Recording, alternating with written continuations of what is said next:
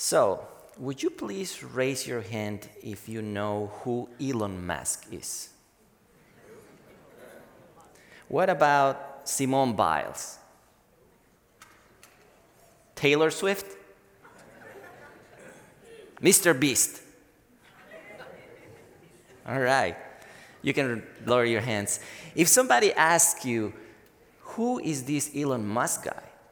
How would you answer? How well do you actually know him?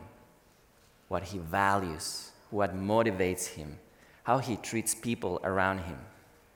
How do you get to know somebody that you cannot talk to?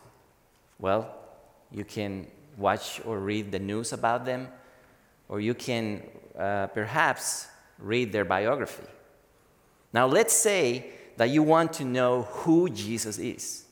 How would you get to know him? Well, you read his biography in the Bible, right? Well, in fact, we as a church are going through his biography as written by Dr. Luke. And as we have been reading Luke's account in the past few weeks, we see that Jesus is becoming more and more popular. His miracles are mind-blowing. The way he talks, the way he teaches, the way he treats people around him, they are all appealing and intriguing. People want to be around him. They want to listen what he has to say as they wonder, who is this Jesus? In the passage of today, we find Jesus himself asking this question: who do you say I am? How would you answer that question? Who do you say Jesus is?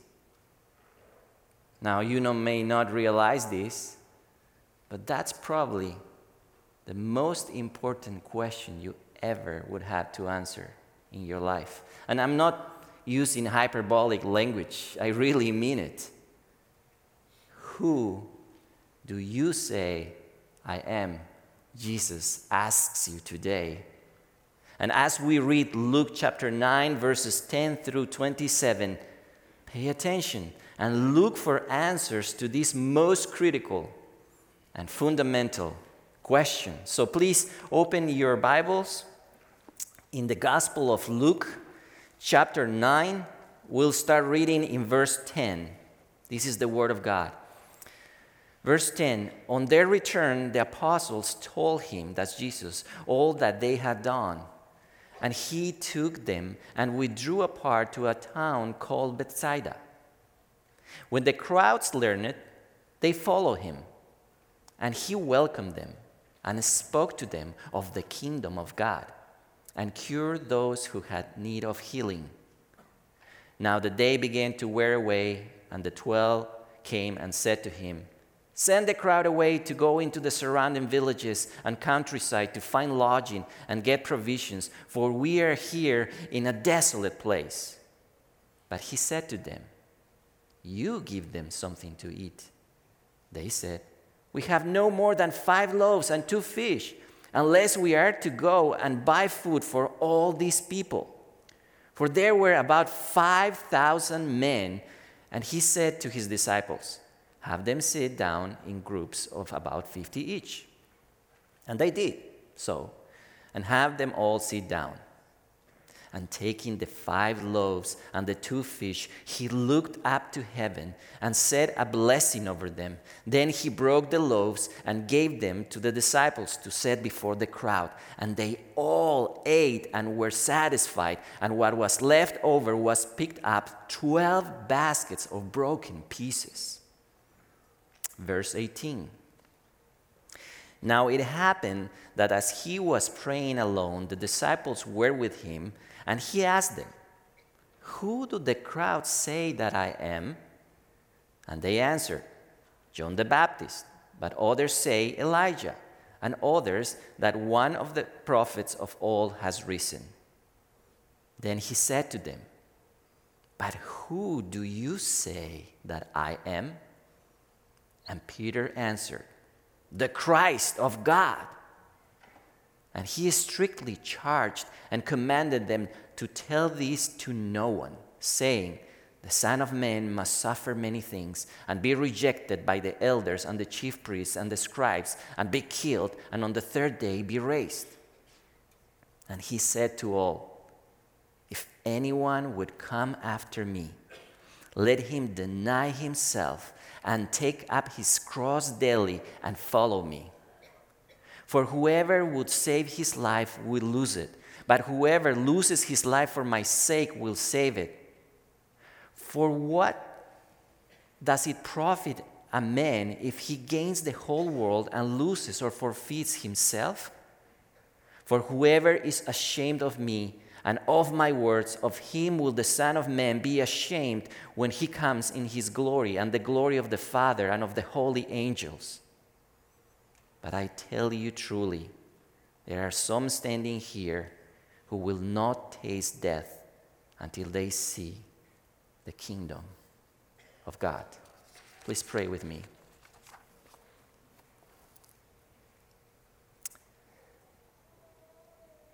Heavenly Father, would you open our eyes and our understanding and our ears and illuminate our minds to see who Jesus is, to know him, to know who he is. We pray this in dependence on you to do that. Amen.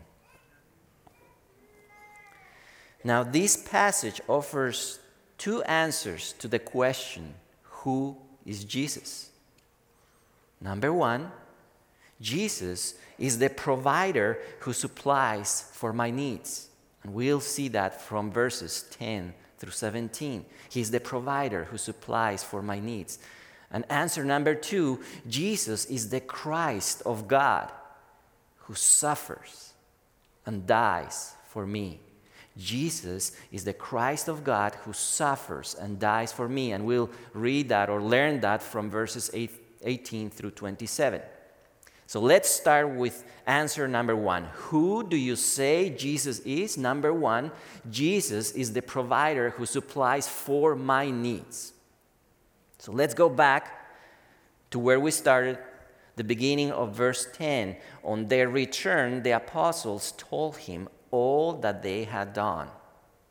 Now, we need a little bit more of context to understand what the scripture is here saying. As you may recall from the passage last week, Jesus had sent out his disciples to proclaim the kingdom of God. He had given them power and authority over demons and to cure diseases. So we read in verse 6, "And they departed and went through the villages preaching the gospel and healing everyone." He told them, "Go and preach about the gospel. Go and tell them about the kingdom of God. Go and heal people." So now in verse 10, the apostles return from their short mission trip and tell Jesus all that they have done. They are excited how the demons submitted to their authority, how they were healing people everywhere, all those two signs of the kingdom of God breaking through, and how they've been preaching the gospel to them. At this point, Jesus takes his disciples away from the busyness. But, verse 11, when the crowds learned it, they followed him, and he welcomed them and spoke to them of the kingdom of God and cured those who had need of healing. So Jesus takes the disciples apart, but the crowds still follow him. And when they do that, he doesn't get irritated or angry at them. He doesn't tell them, "Come on, stop following me. I want to be alone." All the opposite. He actually welcomes them and keeps doing the same work that he had sent his disciples to do. And actually the work that he himself had been commissioned by his Father to do. He tells them of the kingdom of God and cure those who need healing. Verse 12, "Now the day began to wear away, and the 12 came and said to him, 'Send the crowd away to go into the surrounding villages and countryside to find lodging and get provisions, for we are here in a desolate place.'" So in the story, the day is expiring. The sun is declining, and it's getting late. And the disciples start getting worried and nervous. Jesus, they say, this is a large crowd. It has been a long day. They are probably very tired and hungry. And we're so far, far away from any Costco, Safeway. In fact, we are in such a remote place. There's no even a Wawa here, Jesus. Please send them away. Send the crowd away. Now, I don't know how is it for you, but for me, being tired and hungry is a really bad combination. It is a recipe for disaster. When I am hungry and tired, I get grumpy and irritable and harsh. You don't want to be around me when I'm tired and hungry. Now, we have here a large crowd with many people getting tired and hungry, and this can get really, really interesting. And that's why the disciples say to Jesus, send the crowd away. But let's say what Jesus says, verse 13, but he said to them, you give them something to eat.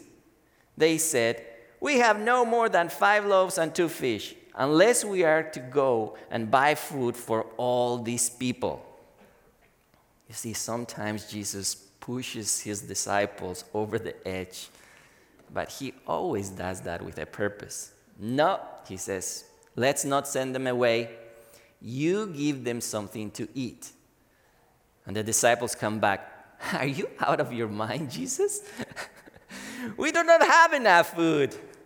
There are barely 5 loaves of bread and 2 fish, but what is that for this such a large crowd?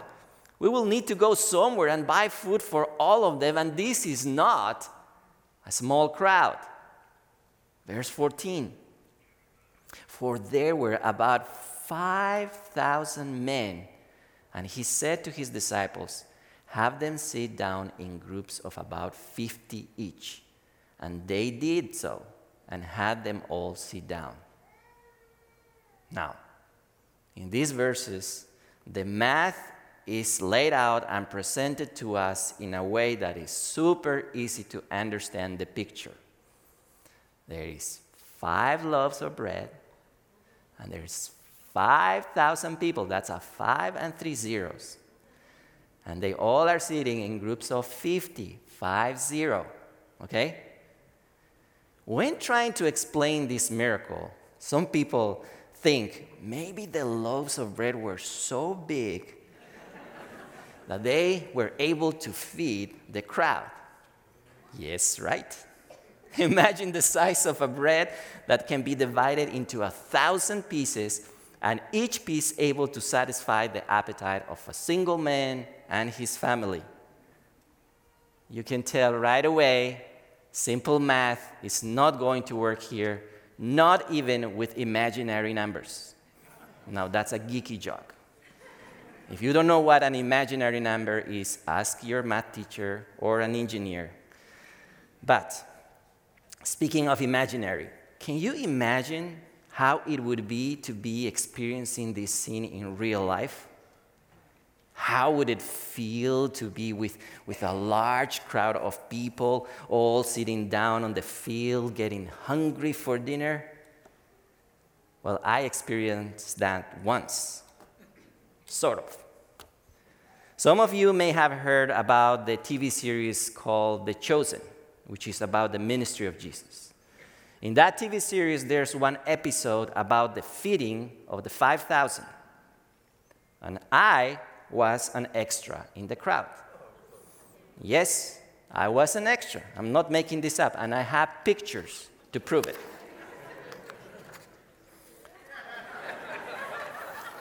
So here I am with the crowd, and there were a lot. And now in the next picture, I'm here with the director and his wife, and they are wearing T-shirts with numbers 5 and 2 for 5 loaves and 2 fish.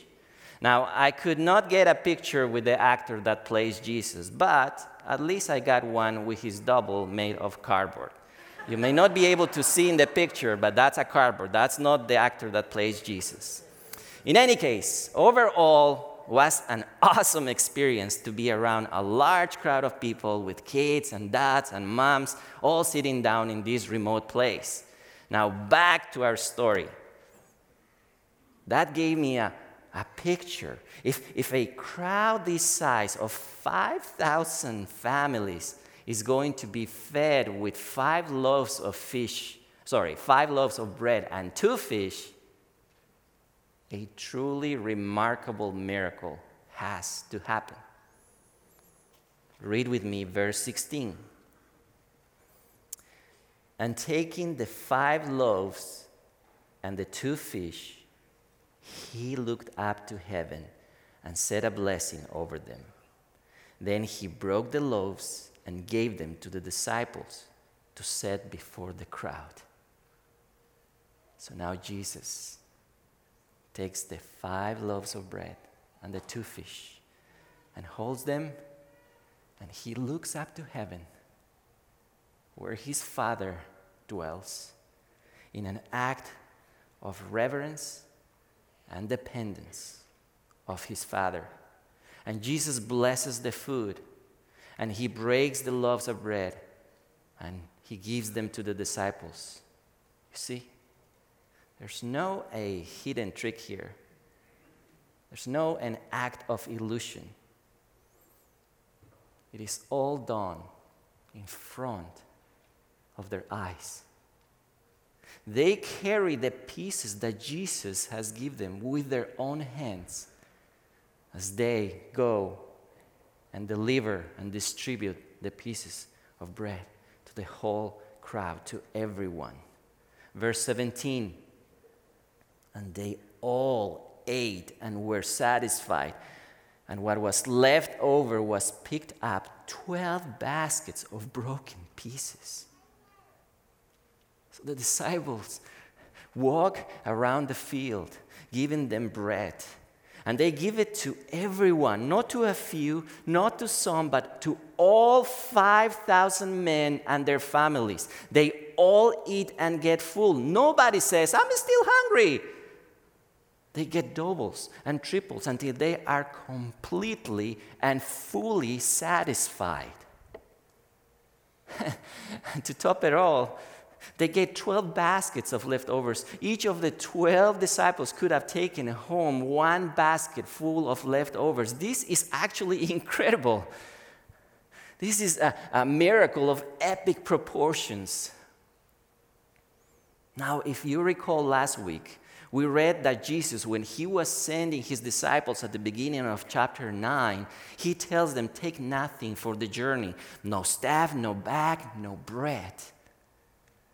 No money. And as Dr. Red, the preacher, said last week, he pointed out that Jesus wanted his disciples to trust in the providence of God to supply for their needs. Today's story reinforces this picture of God as provider, but in the passage of today, it makes it clearly and explicit. It portrays Jesus himself as mediator of the Father's provision. Jesus and his Father in heaven act in unison, miraculously providing for the needs of the people to fully satisfy their need for food. Who do you say I am? Asks Jesus. Answer number 1, Jesus, you are the provider who supplies for our needs. But our needs go far beyond physical bread and food, as it will become evident with answer number 2. Who is Jesus? Answer 2, Jesus is the Christ of God who suffers and dies for me. Let's go now to verse 18. Now it happened that as he was praying alone, the disciples were with him, and he asked them, who do the crowds say that I am? There is a change of scenery. They are first with the crowd in the first scene, and now he's praying alone. But with him, he takes his disciples. And as he prays, he calls them. And he asks them, who do the crowds say that I am? Verse 19. And they answered, John the Baptist, but others say Elijah, and others that one of the prophets of the old has risen. You see, the crowds have all sorts of theories about who Jesus is. Again here, if you recall message last week, even Herod, the Tetrarch, the king of Judea, is asking this question about the Jesus. Who is this? He says. Some people think he's John the Baptist. But John the Baptist was beheaded by Herod. Some people think that he's Elijah. And others think that he's a prophet from old who came back to life. But verse 20, then he said to them, but who do you say that I am? And Peter answered, the Christ of God. So now Jesus changed the attention from the crowd to his disciples. And he gets a very aimed and direct question, but who do you say I am? And Peter replies, you are the Christ of God. Now, somehow Peter has this momentary lapse of brilliance. This is the very first time in the Gospel of Luke that any of the disciples recognize Jesus as the Christ. Peter says, you're not John the Baptist. You're not Elijah. You're not a prophet from old. You are the Christ of God. Now, Christ is the Greek translation of the Hebrew word Messiah, which means the anointed one. It is a royal title that links Jesus with King David. Christ is the promised king who is expected to restore the glory of the kingdom of Israel. So when Peter says, you are the Christ of God, he probably pictures the promised king who will deliver them from their enemies. So Jesus changed his attention from the crowd to the disciples. And now, let's change the attention to you. Who do you say that Jesus is?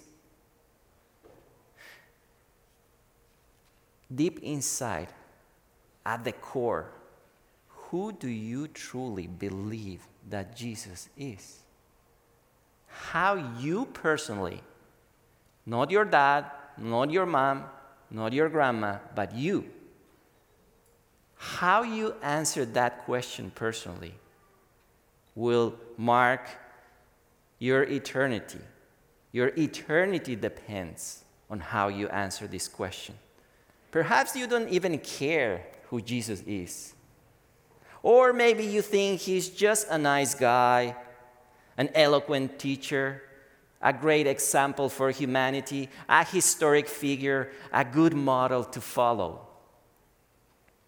No, he's not just that. Jesus is the Christ of God, the Messiah, the King, who will deliver us.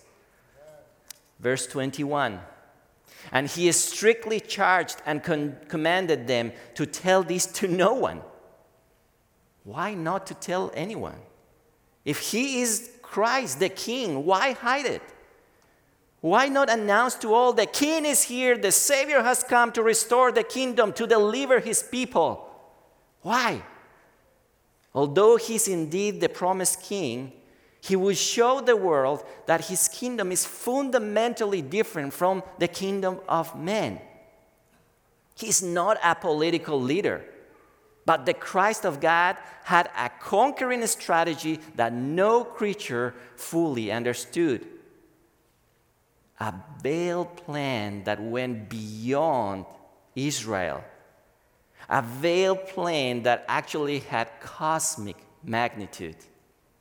And Jesus continues saying in verse 22, the Son of Man must suffer many things and be rejected by the elders and chief priests and scribes and be killed, and on the third day be raised. although he is Christ the King, he must suffer and be rejected by the religious leaders of his time who were supposed to know the law of God and understand who this Jesus is, but they didn't. They rejected him. They hated him. They made him suffer, and ultimately they killed him. They executed Jesus on a cross as if he was a vile criminal. Why? Why would the King of the universe have to be crucified and suffer such an unthinkable death? Why? Well, it will become evident in a few moments, but for now, verse 23. And he said to all, if anyone would come after me, let him deny himself and take up his cross daily and follow me. Now let's assume that I believe that Jesus is the Christ of God, the promised King. So the question is, how do I come after him? How do I become part of his kingdom? This is the answer that Jesus gives. If you want to come after me, he says, deny yourself, take up your cross daily, and follow me. Take up my cross daily? What does he mean by that?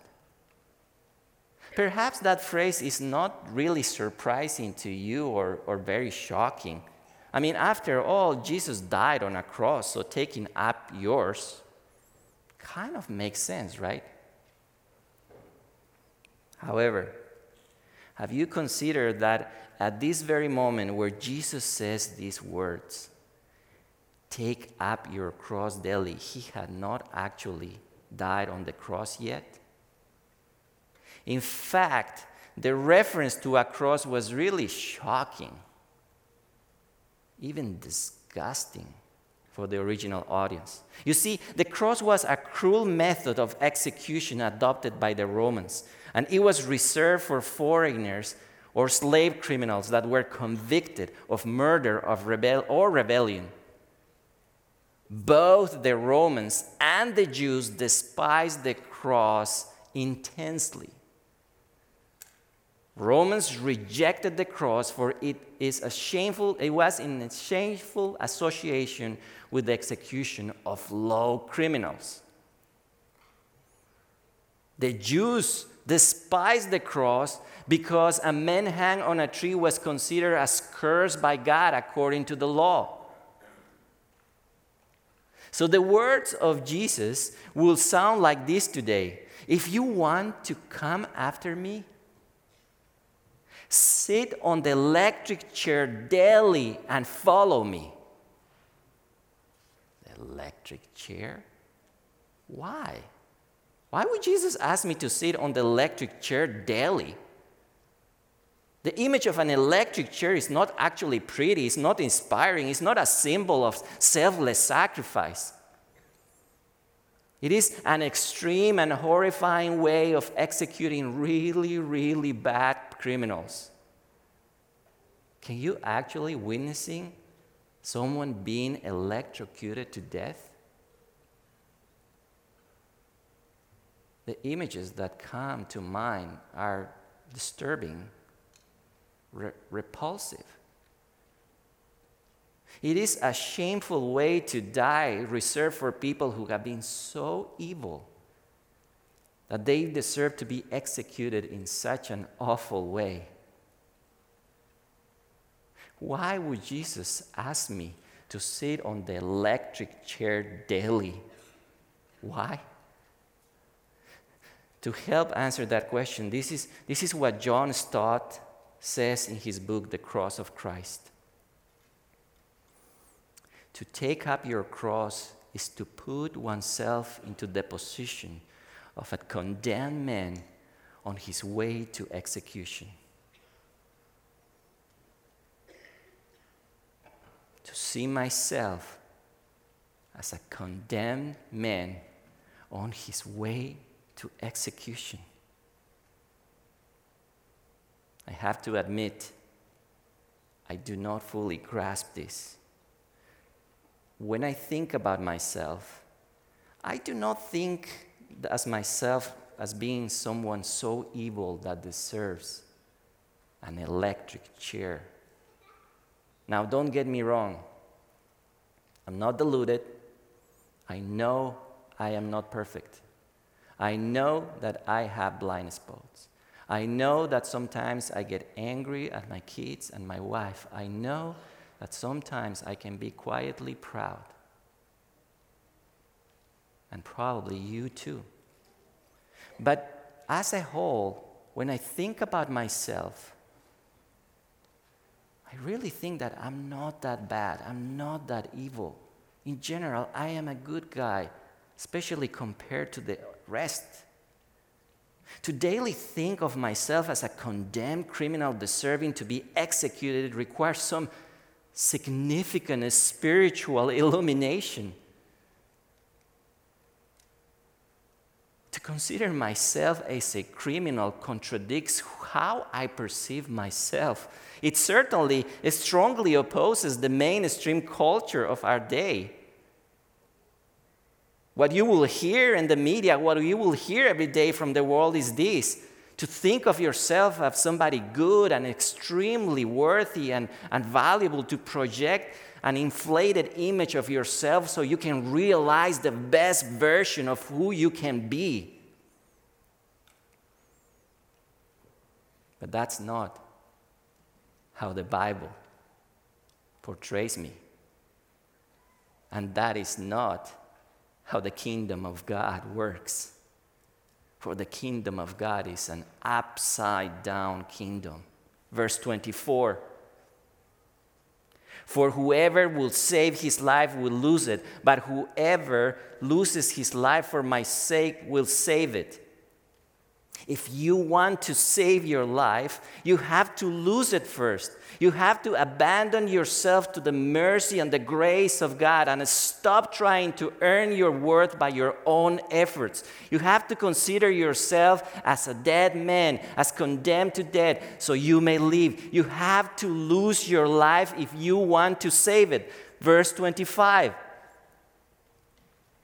For what does it profit a man if he gains the whole world and loses or forfeits himself? For whoever is ashamed of me and of my words, of him will the Son of Man be ashamed when he comes in his glory and the glory of the Father and of the holy angels. So let's say that you think of yourself as a moral person. You are respected and admired. You work hard to keep the rules and earn your way up. Would that matter at the end?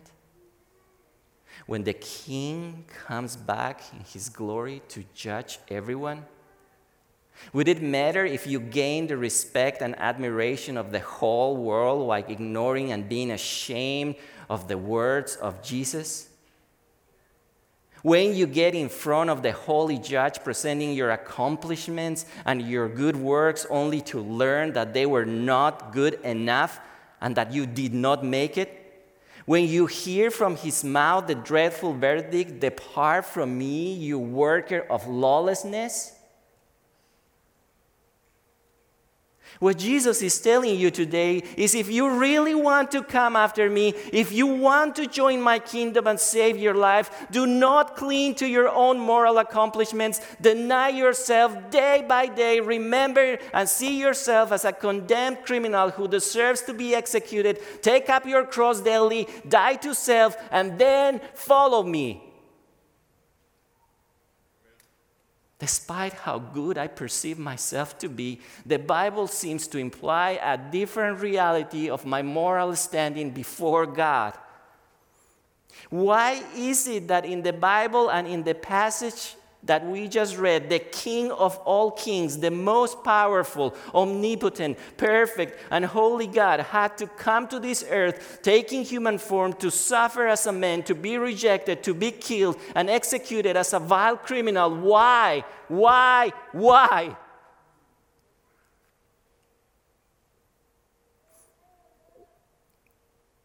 Because my sin required it. Because when all the good and bad is added and subtracted, my morality before God is so corrupted, so filthy, so defiled, that in light of the infinite holiness of God, I am a vile criminal that justly, righteously, and imminently deserves to die and to be executed on the electric chair, to be shamefully crucified, so the world will see and learn about the immaculate, incorruptible justice of a holy God.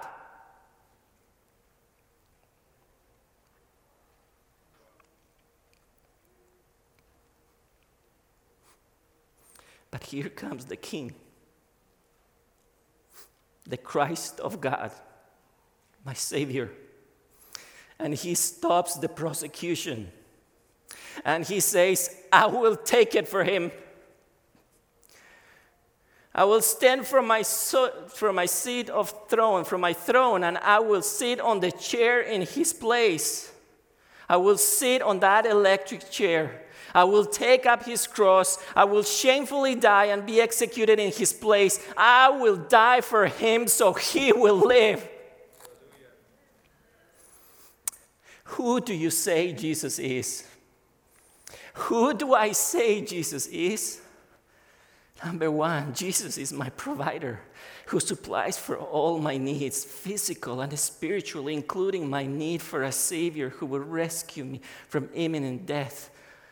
And number two, Jesus is the Christ of God, the King who suffered and died in my place, but after 3 days, raised victorious with my freedom, my eternal freedom in his hand. Hallelujah.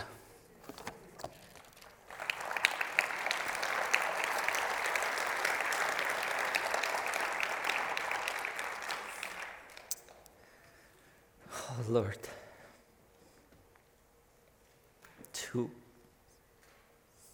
just think about who you are, how omnipotent and great and holy you are. To think that you would come to this world and suffer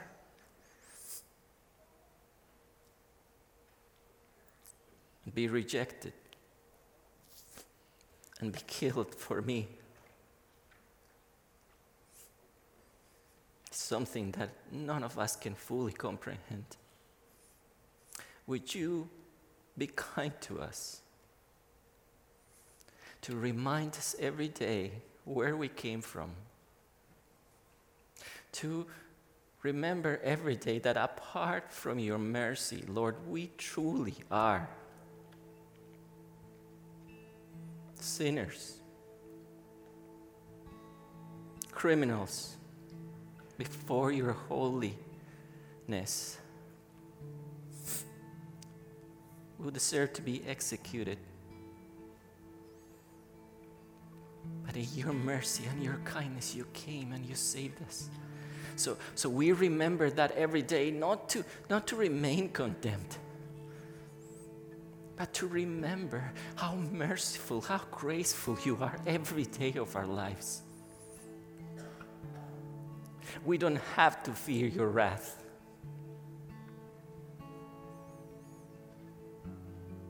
Because it was consumed by your Son.